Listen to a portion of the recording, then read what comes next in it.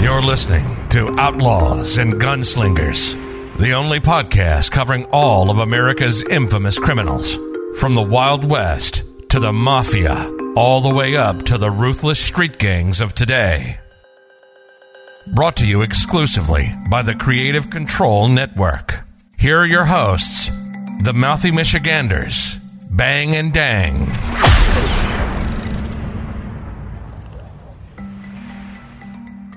Welcome back to Outlaws and Gunslingers, and we are continuing on the Prohibition Trail. We are on the rum trail, the rum running trail, if you will.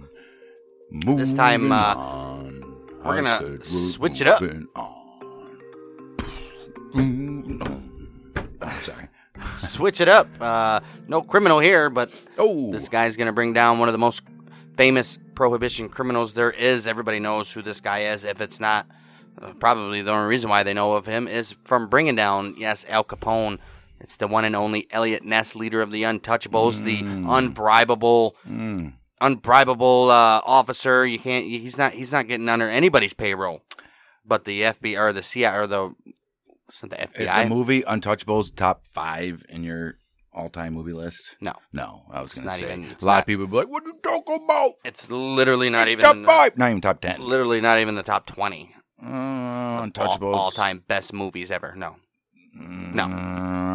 If you want to go with like mob and crime movies, it's top 20 for sure. Well, obviously, it's got to be. But all-time movies? If it doesn't make your top 20 in mafia or crime type fucking movies, what you said, though, is maybe not even make a top 10 in a mafia or crime movie. Well, no, because this isn't a mafia guy. Right, but a crime movie, you know what I mean? Nonetheless. Well, because the top 10 is going to be dominated by all three Godfathers. Not the third Godfather. Ain't going to be in the top 10. It's still been in the top 15. In top Either 15 or. for sure. Number 1, number 2. Then you're going to have Casino. Then you're going to have... what's it called? Why can I not think of the best movie, the Goodfellas. best mafia? Goodfellas. Then you're going to have The Departed in there. Then you're going to have... Donnie Brasco. You're going to have... They Call Me Whitey Bulger or some shit. That just came out a few years back with Johnny Depp. That was good. Well, it was just Whitey, I think. Or Bulger. One of the two. That was good. That's top 10 all day right there. I don't know about top 10. Even The Irishman. The Irishman. That's there. That's what else? Carlito's Way. American Me. Once Upon a Time in America. American Gangsta was good. American Gangster. Denzel Washington. With Denzel is but I don't know too. if that's top 10. Maybe. It's a good one. I mean, you got all sorts of shit. That's Training Day, you got to put that in that because that's like a mafia. That's not mafia. Yeah, There's no mafia in there. Basically, you got all these You're in cops. L.A. with the It's the cops. Latin gangs and shit, man. It's the cops that are in mafia. No. Yeah. It's not a mafia movie. It's a criminal movie, right. Yes, but not a mafia movie. I thought we were saying mafia movie. Why can't you call the police organization a mafia? Because these motherfuckers, they stick together. Well, what? You want to defund them? No. Defund the police? Never said I wanted to defund them, but police are like that. Not all, but no. Only they're like the mafia in the police. Only Alonzo was. Not only his crew and fucking 25 other people. He's Lonzo. What'd you give him? 25 other people ahead of him. No, I think I know what it is. No, let the kid talk, Alonzo. All right. I think that means when you get on the streets, you don't really know what the streets are. He's talking about the story of the snail. Right. And it comes back and like, what the fuck's your problem? That white guy, what's his name? What was his name? The old guy, what the fuck was his name? I don't know. They blow his fucking chest in, though.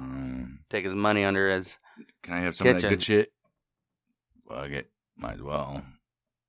He's like, man, you guys better pay for that. He's like, don't worry. The city got you covered.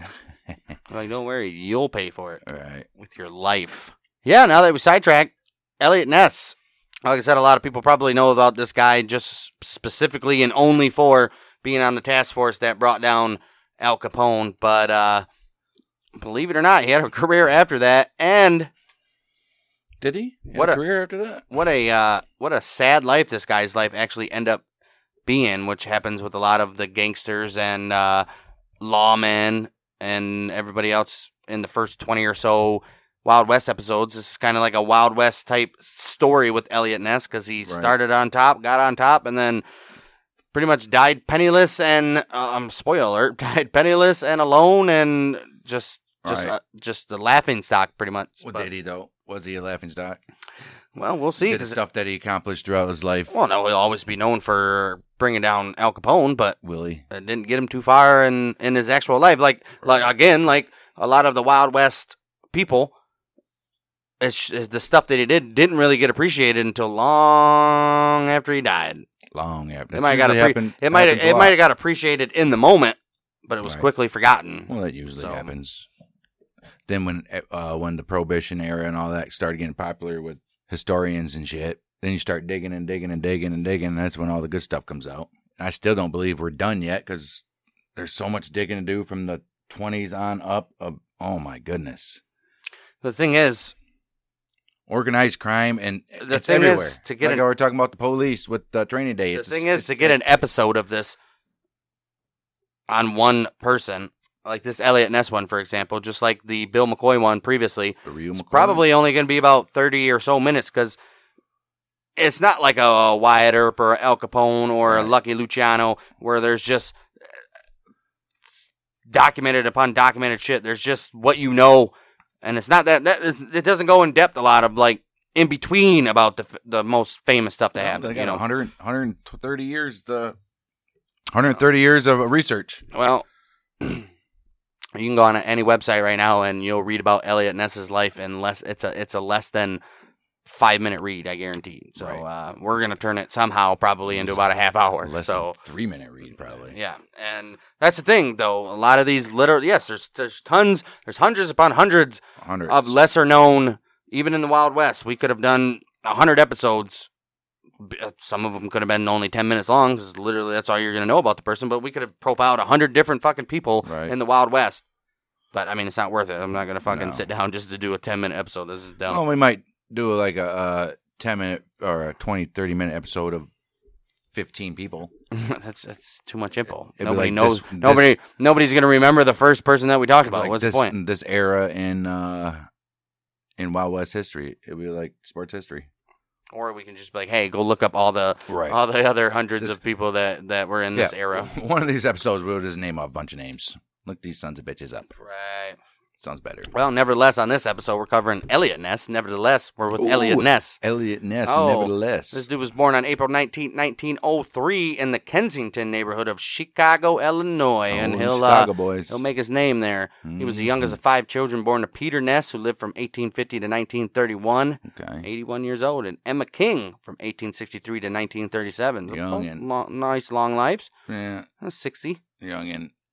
His parents were both Norwegian immigrants. They operated a bakery as well. Ness went to Christian Fenger High School in Chicago and the University of Chicago, which he graduated in 1925 with a degree in political science and business administration, and was a member of the Sigma Alpha Epsilon. The political science is for something else, but the business administration, that's definitely political science is a worthless degree. Right. Well, he began his career as an investigator for the Retail Credit Company of Atlanta, assigned to the Chicago territory, where he conducted background investigations for the purpose of credit information. Right. So he's just like, what's this guy's credit background? Like, are we going to loan to this guy? What's going on here? Well, in 1929, he returned to the university to take a graduate course in criminology, which was taught by August Vollmer, a noted police performer and chief of the Berkeley Police Department. Vollmer's ideas about professionalizing law enforcement would influence Ness throughout his career. Which, so this guy came in. He was like, I don't know what I really want to do. So I'm going to take this class. Just so happens to be taught by a guy who's like, I'm not going to lie to you.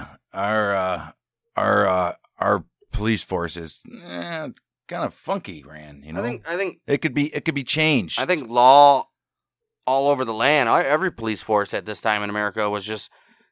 Right. They were just, it was kind of like a rogue business. Cops were going on their own nothing was enforced within the bureau or within the precinct or within the agency or whatever. And this guy, Vollmer, apparently, we need to be professionals. Right. So he's like, I'm going to teach a school for the next guys coming up. Hopefully these guys. And we'll see that Ness takes that to heart. Well, Ness's brother-in-law, Alexander Jamie. I hate it when I hate a guy with 2 first names. I was going to say the same thing. Alexander Jamie, an agent of the Bureau investigation, which became the FBI in 1935, influenced Ness to enter the law enforcement. He was like, buddy, I'm telling you right now, good living, and you can do what the fuck you want. Come on. Or it could have went the other way. Hey, buddy, you want to really make a change in this world? And right, his brother-in-law, yeah, he's right. Come on, man. You just keep on talking about it. Once you join the force, you can do it, bud. Right. And he's like, really? He's like, you can do it, man. You're tougher than half those guys out there. He's like, really? And his wife's like, yeah, babe. Do it. Your name's Eliot with one T. With one T. And you got a weird last name. Hey, what you talking about, homie? You got two first names. Right. Well, anyway. Alexander Jamie. Whatever, Eliot Ness. Get out of my house. Ness joined the United States Treasury Department in 1926, working with 1,000-strong Bureau of Prohibition in Chicago. Oh. March 30th. No, it's not March 30th. It's March 19th. Could have been March 30th. You don't know. March 1930. Attorney Frank J. Loesch, Loesch, if I said it wrong, of the Chicago Crime Commission as President Herbert Hoover. To take down, you guessed it, Al Capone. They're like, we got to take this sumbitch down, Mr. President. He's like, look. Right. Al Capone is running Chicago. He's got the mayors. He's got the police. He's got everybody in the city pretty much from working Chicago for him. to New York. That strip. Right there. Al? Yeah. And he's working towards the West. in Indiana, in the Midwest, all over, man. Al Capone just controlled everything. We did an episode on him. You remember? Fucking nuts. Hot Springs. Right. Well, agents of the Bureau of Internal Revenue working under the IRS. Working under Elmer Irey, Irey. Irey? And Special Agent Frank J. Wilson of the Intelligence Unit. So we got a bunch of intelligent motherfuckers up on this bitch. One of them's with a unit. Right. And they were like, dude, we're already investigating Capone, bud, and his associates. They're like, what are you investigating him for? Income tax evasion. They're like, it's like, dude, that's the only way we're going to get this guy. You can go ahead and waste months and months and months of surveillance and following around and gathering evidence, but the only way to get this guy is through taxes. Yeah, because I don't think RICO was invented yet, so you couldn't get him on couldn't get him on RICO, so... Only way to get the guy is tax evasion. Well, in late 1930, Attorney General William D. Mitchell, who was seeking a faster end to the case, implemented a plan devised by President Hoover for sending a small team prohibition agents kind of working... like the Pinkertons back in the day? Pretty much, right? Yeah, President Hoover sent a small team of prohibition agents working under a special United States attorney to target the illegal breweries and supply routes of Capone while gathering evidence of conspiracy to violate the National Prohibition Act, which we all know is the Volstead Act. Well, U.S. Attorney George E.Q. Johnson, the Chicago prosecutor directly in charge of both the prohibition and income tax investigations of Capone, chose a 27-year-old Ness, who is now assigned to the Justice Department to lead this small squad, which we'll find out right now what they were called. This guy had to been, Eliot Ness had to been highly recommended by high officers. His stepbrother was in the FBI. Right. So... Ness knew that there was corruption in Chicago's law enforcement agents, and he was like, I need to go through every record of all the prohibition agents to create a reliable team. And you know what we're going to call them, guys? They're like, what are we going to call them, Ness? The Untouchables. He's like, I want to know every single record of every single agent that you guys have on your staff. Right. I want to know if they've even been somebody turned a stink eye to them and possibly being dirty. Because I ain't having none of those guys on my team. Ain't nobody on my team going to take a bribe. Ain't nobody on my team going to be susceptible to any type of fucking illegal activity at all. Right. We got one goal and one goal only. Take down this sumbitch. Mm-hmm. We got to get him. That list complied to about 6 at first, but eventually grew to about 10. And I said it earlier, you know them as the Untouchables, the movie Untouchables. Kevin Costner and who else was in it? Robert De Niro. Okay, there you go. Raids against illegal stills and breweries began in March 1931. Within 6 months, Eliot Ness's agents had destroyed bootlegging operations worth an estimated $500,000. A lot of money in the 30s. Right, and representing an additional $2 million in lost income for Al Capone. So you know, alone. This guy is like, oh, hell no. These sons of bitches. Their raids would ultimately cost...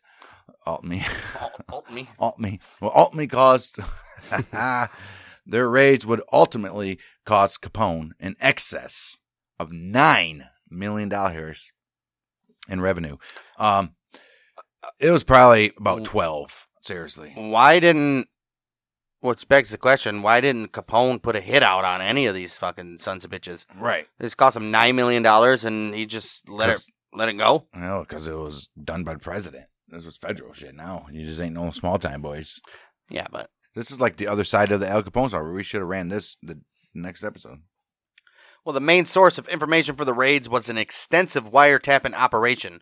Failed attempts by members of the Chicago outfit to bribe or intimidate Ness and his agents, like I've been saying, inspired Charles Schwartz of the Chicago Daily News to begin calling them Untouchables. We just fucking said that. Well, now we know where the name came from. Right. George Johnson adopted the nickname and promoted it to the press, establishing it as the squad's unofficial title. Ooh-wee. The Untouchables strike again. Right, the Untouchables. They raided us still, and they're on the case. 60 barrels of whiskey was emptied into the city's drains. Right. They got a picture of him standing next to a bunch of boxes of whiskey and wine and shit. Right. Beer. Right. The efforts of Eliot and his team inflicted major financial damage on Al. And his operations. And led to his indictment on 5,000 violations of the Volstead Act in June of 1931. Well, he sure did. But guess what the judge said? He said, we don't want him on the Volstead Act. Right. Federal Judge James H. Wilkerson prevented that indictment from coming to trial. He's like, no. He's like, dude, guys, slow down. No. Just he didn't say that at all. Down. He didn't say that at all. Slow down. He said, yeah, slow down.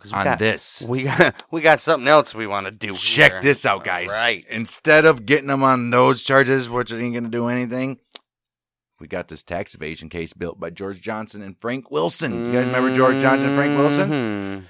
October 17th, 1931, Al Capone. He was. Al Capone was convicted on 3 of 22 counts of tax evasions. He was sentenced to 11 years in prison. And? Following a failed appeal, began his sentence in 1932. Yeah, we all know what happened to him. Right. 3rd of May, 1932, Eliot Ness was among the federal agents who took Capone from the Cook County Jail to Dearborn Station, where he boarded the Dixie Flyer to Atlanta Federal Penitentiary. The only time both men are known to have ever met in person. Ain't that some crazy shit? He's like, dude, I took you down. And Al Capone was like, you took me down? He was like, not really. Those guys did. George and, what was his name? George and Frank did. George and Frank took you down. Took you down. But I'm getting credit for this shit. But, I mean, he did, because his investigations of what Capone was doing proved that Capone basically, his investigations were able to take the other investigations to court for the tax evasion. Ness's investigations proved that Capone was earning this absurd amount of money and clearly not being paid into taxes. Right. So that's what spurred the tax evasion conviction. I don't understand. So why do these motherfuckers never pay their damn taxes? I mean, you can't pay taxes on illegal money. You can still pay taxes on. They had speakeasies and shit. Yeah, but come on, your speakeasies, they got books, and then your books on the speakeasy ain't earning no $9 million a year. I know, it's true. That's why they need to be more quiet with their money. Well, that's when money laundering and all that good shit comes into play later on when we take a look at the mob where they could have had all that money sophisticated like that. They could have had all that money no one would have known. Don't go out and spend thousands of dollars. If you remember Al Capone's episode that we did, he was spending money on cars, houses, all this shit, which they looked at the books of his legal businesses and said, hey, this don't add up. How's this guy affording this stuff? So you can do it. But you just got to keep. Of course, you can funnel money through and falsify shit, but apparently Al Capone didn't. I'm sure. I'm sure that Al Capone's case was a stepping stone into other organized criminal organizations saying, "Hey, you remember how Capone got busted? Why don't we funnel this money, launder it? Clearly how they did in Breaking Bad, laundered his money through the car wash." Yeah, but still, there was millions and millions where he couldn't. Yeah, I know. They Bill Burr and the other black guy laid on it. It was a fucking It's crazy. It's like, what are you gonna do? Crazy. I mean, but still, clearly Capone didn't have a way of making his money legal. Easily. He could have easily said he had Clearly more. he didn't, because he fucking got brought down on tax evasion, didn't he? He could have easily put in more work than what was recorded on his books. Not that hard. Print up receipts. Yeah, that would. You just pay somebody standing at a cash register. You pay somebody. If you're running a business, like a legit business that you're buying stuff from, you'd have to falsify the product you're buying. I mean, come on, that's a paper trail leading to fraud that can easily. That's true, because all that stuff you're gonna be like, all right, where's the? I paid. Well, where's the $60,000 invoices? a week in. Let's say he owns 5 restaurants. I paid $60,000 a week in food costs. Right. Where's the fucking receipts from the food company? Costs, right. That's what I'm saying. Like, you can do that and then just hand it out to the people. To the people? Who's the people? Anybody. Just hand it out to people. They could still go to the food company's records. Yeah. They're not going to record him buying $60,000. Of course they are. How are they? Because you order it. What are you going to do with the food? The object here is to save your money, not spend money unnecessarily. No, you sell it in your restaurant, and doesn't make any sense. You're buying $60,000 worth of food just to funnel $60,000 of illegal money. No, you buy it. That's dumb. Because you can make more money off the food too. You serve what you need in your restaurant, and then plus you funnel out the rest to others all the time. That's stupid. It's not stupid. That's dumb. It's not. Clearly, it's dumb. Mm-hmm. Well, in 1932, Ness was promoted to chief investigator of the Prohibition Bureau for Chicago. Following the end of Prohibition in 1933, he was reassigned as an alcohol tax agent in the Moonshine Mountains of southern Ohio, Kentucky, and Tennessee. Damn right. And in 1934, he was transferred to Cleveland, Ohio. Oh, gotta go with shitty Cleveland. Well, in December 1935, Cleveland Mayor Harold H. Burton hired Ness as the city's safety director, which put him in charge of both the police and fire departments. All right. Oh, look at this guy running the whole town's safety. Safety organizations, in Cleveland. Cleveland. City of Lights. Eliot Ness soon began a groundbreaking reform program inspired by the ideas of August Vollmer. Remember what I told you guys, that August Vollmer's ideas of professionalizing the police come to Ness? Oh, here it is. Which focus on professionalizing and modernizing the police department. Stopping juvenile delinquency and improving traffic safety. He could have done that. He declared war on the mob, and his primary targets included Big Angelo Leonardo. Well, we'll have something on him since his name's highlighted. Little Angelo Scura. We won't have nothing on him. Mo Delitz. We might have something on him. John Angarola. No. George Angarosola. Oh. And Charles Paluzzi. Palizzi. Charles Palizzi and George Angarola. Well, Ness was also safety director at the time of several grisly murders that occurred in the Cleveland area from 1935 to 1938, which those grisly murders are known as the Cleveland Torso Murders. Right. Everybody knows that. So you guys can go look up the Cleveland Torso Murders. Obviously, it sounds exactly how it is. Imagine you guys know the Black Dahlia case from Hollywood where her torso was found on the lawn. It's pretty much the same gist of this. They think they're actually connected. Just torsos turning up all over the place. Right. But anyways, he was the safety director at the time of those murders. From 1935 to 38, though he had oversight of the police department, he was only peripherally involved in the investigation, so he never actively investigated him. He was the one who interrogated one of the prime suspects, though, who was Dr. Francis E. Sweeney, and he used a polygraph test. At one point in time, 2 bodies of victims of the serial killer were placed within view of his office window either. So whoever the fucking killer was like, I know who you are, Eliot Ness, and I'm going to put these victims right here next to your office window. Right. And you ain't going to catch me. Right. Man, that's some crazy I think they were caught. You got to go look up that story by yourself. This isn't a serial killer podcast. Not yet. 1938, Eliot Ness and his wife, Edna.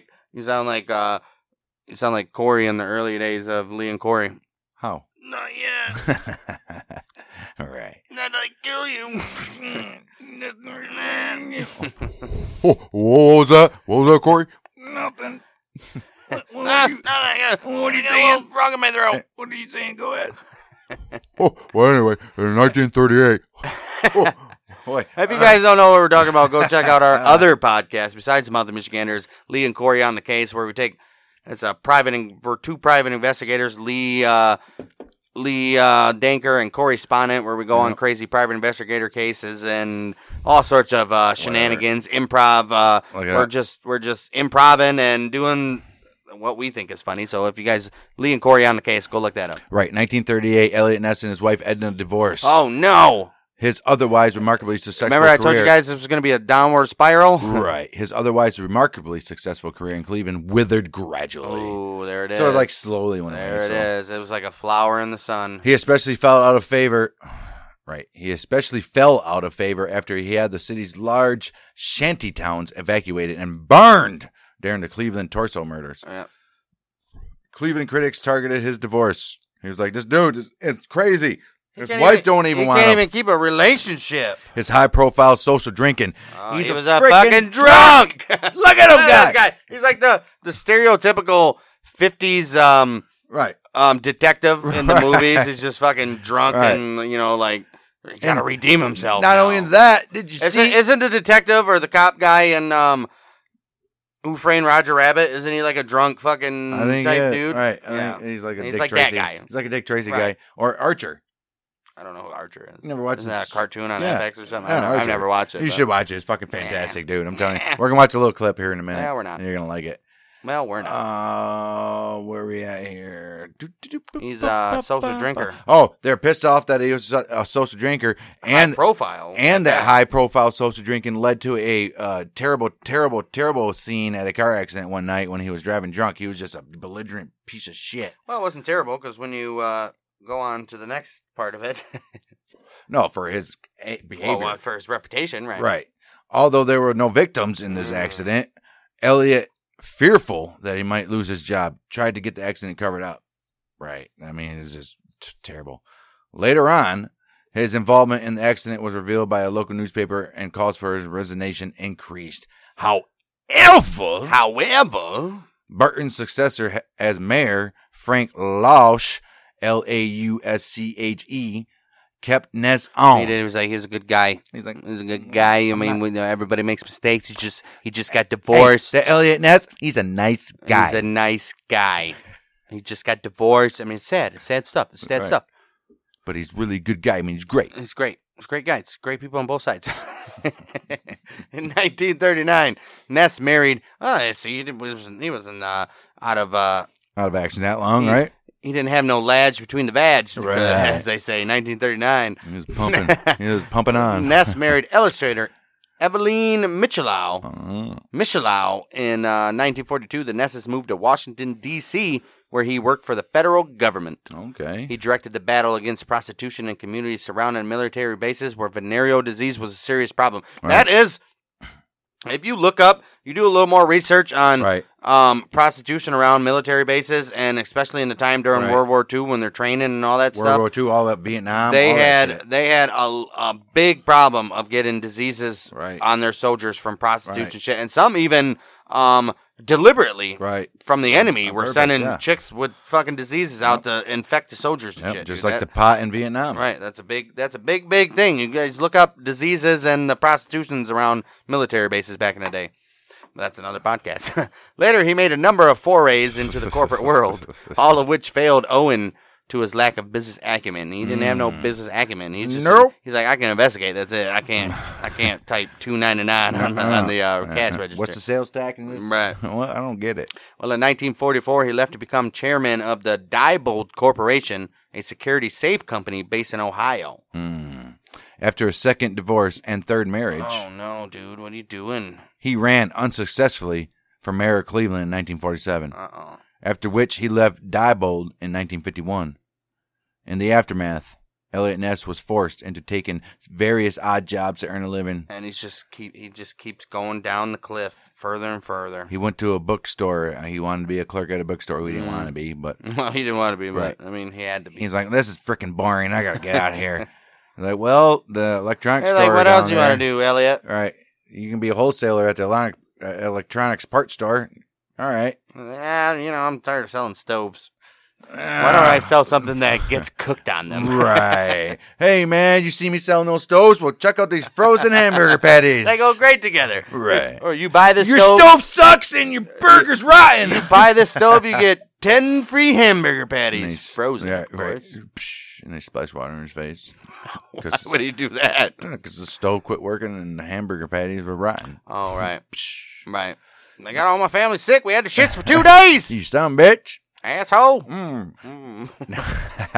1956, he came to work for a startup company called Guaranteed Paper Corporation, which claimed to have a new method of water making legal. Watermarking legal. Right.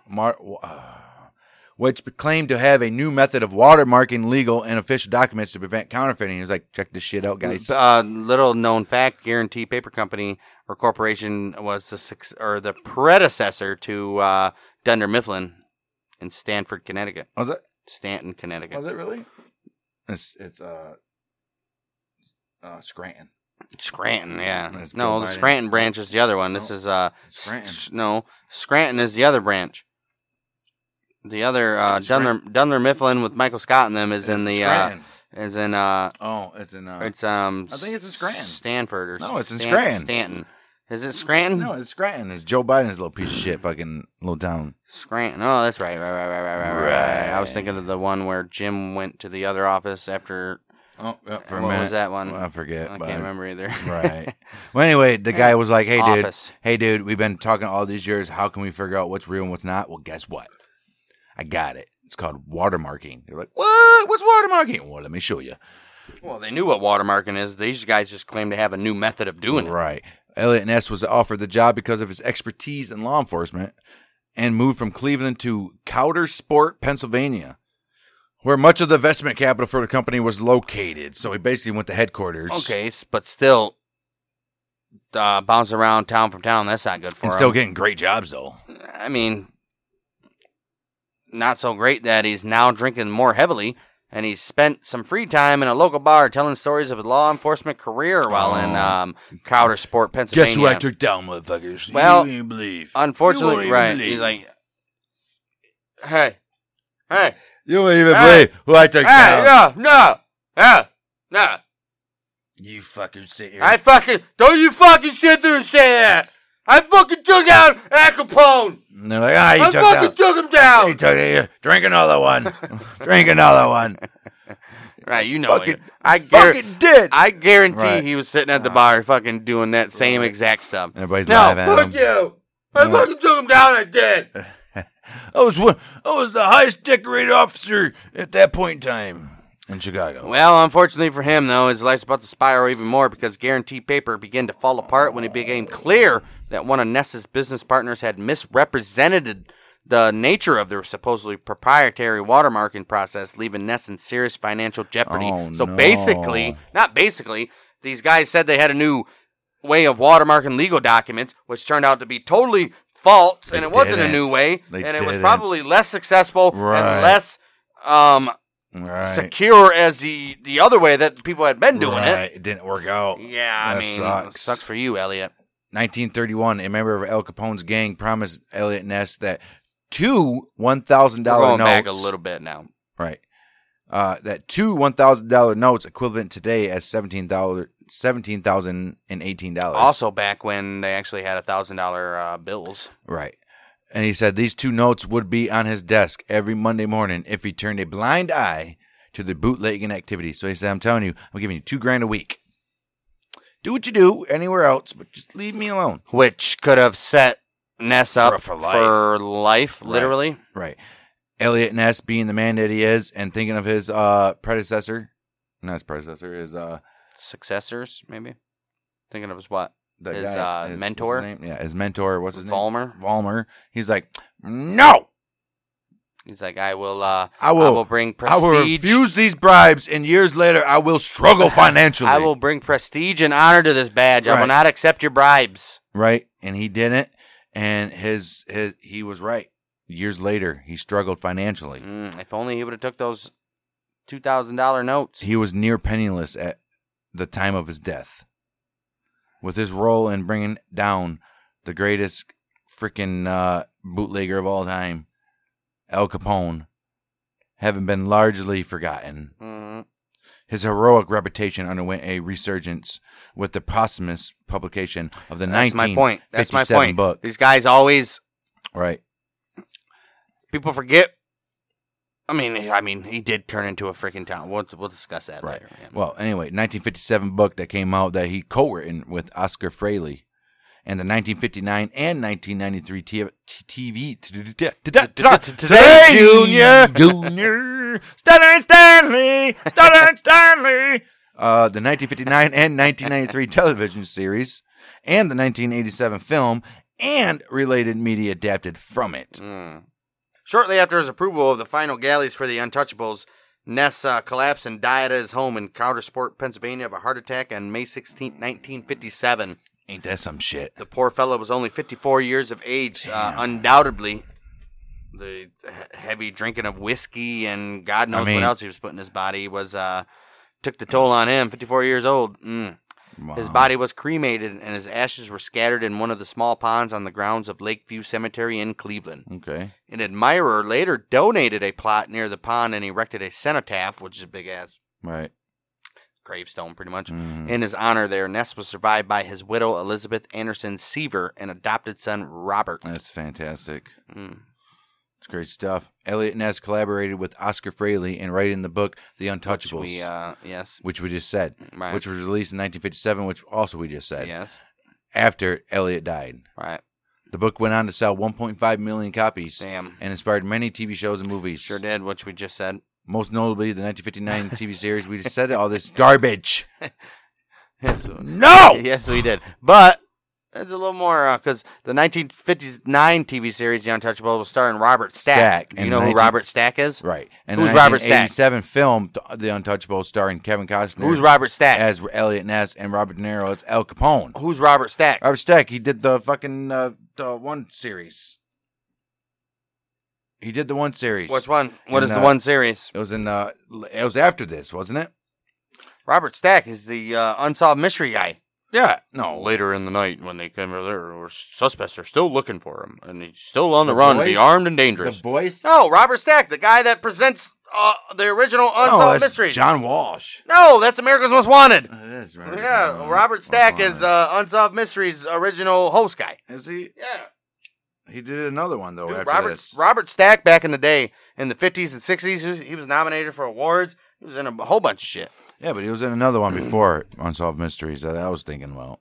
I don't think it was. Yeah. Coudersport, Pennsylvania, the town where Ness spent his final months and died, has held an annual Eliot Ness Festival every third weekend in July since 2018. Well, that's not that long. What took him so long to do that? Past events have included a public reunion of people descended from the original Untouchables, a dramatization of Al Capone's trial, film screenings, author talks, and antique car shows. In 2019, an Eliot Ness Museum inspired by the annual festival opened in downtown Coudersport, featuring several antique cars and exhibit during Ness's life and career. And as far as we know, that's the only town that is what's the word? Is memorializing Eliot Ness to this day. Right. Which is kind of sad, which brings me back to my point at the beginning. This guy in the 30s, yeah, he was popular at the time with the Untouchables and all that stuff, but as soon as Prohibition ended, he moved on to do all this other stuff in Cleveland and all this other stuff, and then slowly but surely drank himself. It was probably an asshole in public every time he got drunk, was probably talking shit to people and just a town drunk. But happened to hold a badge and, overlook the police and fire or whatever. Right. All that. The more you do that kind of stuff, Al Capone, this is 20 years later now. Nobody cares about Al Capone no more. So guess what? Your little legacy of the one time you did something good, it's only going to get you so far in life. Right. All right. What a sad story. Sad. Did you know any of this about Eliot Ness besides Al Capone stuff? Only knew the Al Capone stuff. That was it. I only knew the Al Capone stuff too before I looked it up, and then when I crazy, right, when I read what happened in his later years and the way he died, penniless and alone, and not alone. I guess he had a wife and a stepson, but did they love him? Right. I mean, come on. At this point, you got to wonder. He was a drunken mess. Right, he was a drunken mess. Probably drunk, angry, probably still angry at the way he brought down Al Capone, but. He didn't. On record, it shows that the Robert Frank guy or whatever the guy's name is, and the Wilson guy, got it because it was a tax evasion and not the prohibition charges that took him down. Right. He's a fraud. I didn't do any of this. Yeah, I get it. 54 years old, dies of a heart attack from drinking himself to death. Pretty much is what happened there. Too much for him, man. Like I said at the beginning, this ended just exactly how 18 out of our 19 Wild West episodes. This is straight from our Wild West. This could be transported right into our Wild West episodes. But well, I can't say Capone because Capone died rich in his mansion. He might have been fucked up in the brain from his disease, but he was rich. Right, but Lucky Luciano still had money so far. Bugsy Siegel, he was still running the casino before he got killed through the window. Yeah, what are you gonna do with everybody else in the Prohibition area besides Eliot Ness? They all went out on top pretty much. Right. It's crazy. Well, he's a policeman. That's what happens with policemen. They throw you off to the side when they're done. Right, like I said, it's the stereotypical 1950s drunken policeman that did something good 20 years ago and then PI. Right. Did something good 20 years ago and can't, or something messed up he messed up a case 20 years ago and he's still, that sent him into a whirlwind alcoholic. Millions of movies about it. Right. Millions of movies about it. That's going to do it for Eliot Ness Eliot Ness next week. Not really sure what we're going to do at the moment. I think we realistically only have about 2 or maybe 3, if we're lucky, Prohibition-centric episodes left. And then we'll get into the likes of Bonnie and Clyde, it's still going to be Prohibition era. Babyface, Nelson. Era, but bank robbers and all that. Right. There's other outlaws out there, bud, besides just Prohibition. I told you that, jackass. Right. Okay, but we're focused on Prohibition right now, jackass. Prohibition era. No, Prohibition crimes. And we're still in the Prohibition era, but we're focused on Prohibition crimes. There is a couple more. Well, probably, I think next week we'll do another Lawman episode, but there'll be 2 of them mixed in because they're pretty short stories on what we know about both of them, but they're pretty famous in the early years of Prohibition. Right. And then I think we could probably squeeze out one more of a famous rum runner. Other than that, I mean, there's not too much. There's just not too much info on the lesser famous people to make a 45-minute episode out of. So, and then we'll get started on Bonnie and Clyde, John Dillinger, Babyface Nelson, all those 1930s, 40s, Depression era bank robbers / criminals. So that's where we're at now. Go check out The Mouthy Michiganders, our other podcasts. Wherever you get your podcasts, The Mouthy Michiganders. Right now, we're just putting out the best of Bang and Dang, we call it right now, until we figure out what we want to do. We might rebrand and redo some stuff there, but we have almost 300 episodes of backlog, so go check us out over there. And like we mentioned earlier, if you're into improv comedy type stories or back and forth improv stuff, we got a special investigator series, Lead Anchor Correspondent, Lee and Corey on the Case, where we go and investigate crazy cases and stupid you have to hear it to believe it. So go check out Lee and Corey on the Case wherever you get your podcast once again, and we'll be back next week for, I guess you have to tune in then, where the Mouthy Michiganders with. You know who we are.